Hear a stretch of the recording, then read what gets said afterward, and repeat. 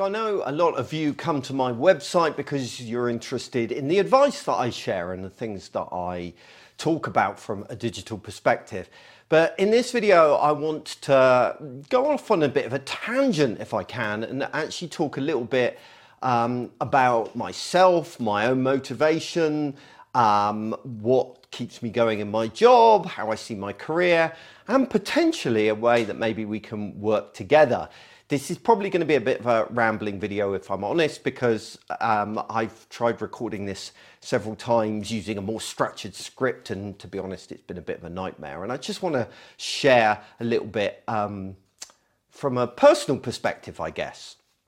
So as you know, I've been working in digital a really long time, and one of the things that I've noticed probably more recently in the field of digital is that we're all supposed to be changing the world, aren't we? We're supposed to put a dent in the universe, as Steve Jobs put it.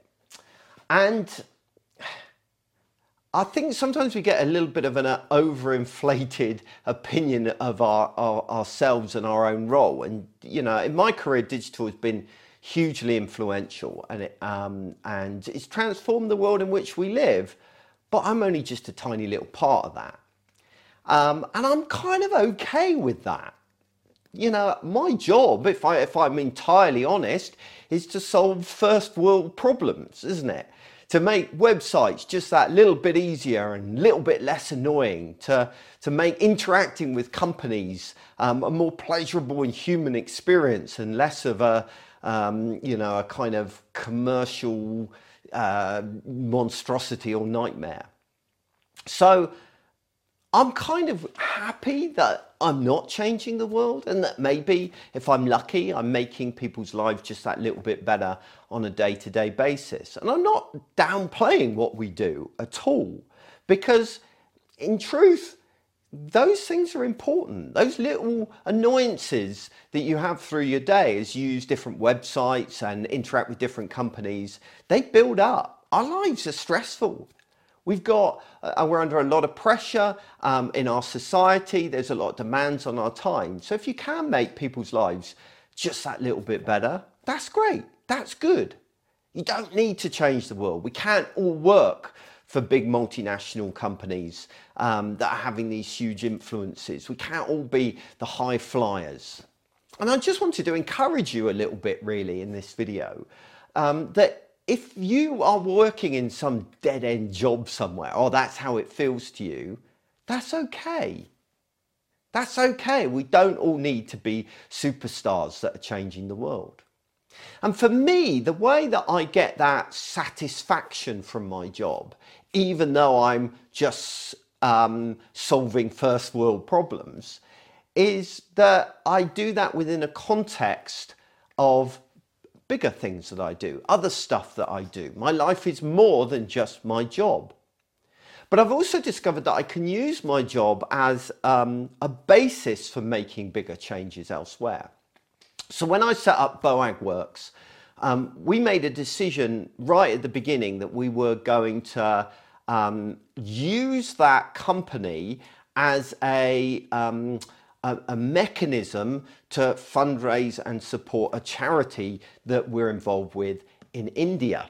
So I grew up with a girl that I was really good for. My parents were really good friends with her parents. And so a lady called Sarah. And Sarah ended up getting married to a guy called Simon. And Simon comes from India. Simon grew up in a very small community in India that is in a very impoverished part of India. And him and his family have set up and run a school there and an orphanage there. And so they're not a big charity. They had, before I came along, they had no fundraising capabilities, whatever, no website, no social media presence, no nothing.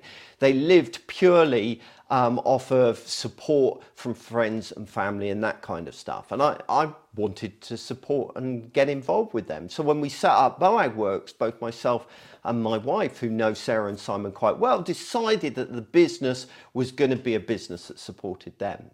And if you look on my desk behind me, you can't probably see it in this video, but I have a picture. I have a photograph that sits on my desk of a little lad that is in their orphanage, in their home out in India. And he's my daily inspiration for doing my job. Because I look at this little lad on my desk and I think that's why I'm dealing with this shit client.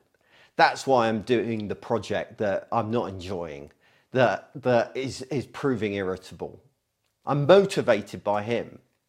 He's only probably about 5 or 6 in the picture, although he's a little bit older now. And he came to Sarah and Simon because his parents were dead. And he had nobody to look after him. But if you look at him in the picture, I might pop a picture in the video if I remember, he's very badly burnt. And the reason he's very badly burnt is because when he was the littlest of lads, you know, could barely walk, his dad was so despondent with life, he couldn't cope anymore, that he decided to commit suicide by setting himself on fire. And the little lad wanted to help his dad, so ran to help him and ended up horribly burnt.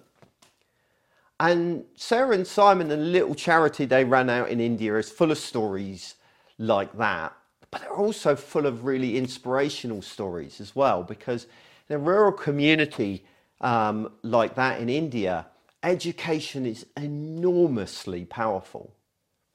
There's a huge number of girls that live with Sarah and Simon who are,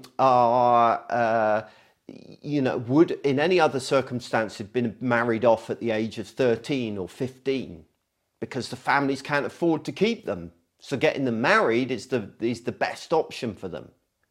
But now they're getting educations and they're going on and doing things. There's a great story of 2 sisters that Sarah and Simon knew. And one of those sisters ended up coming to live with Sarah and Simon in the home. And unfortunately, the other sister didn't.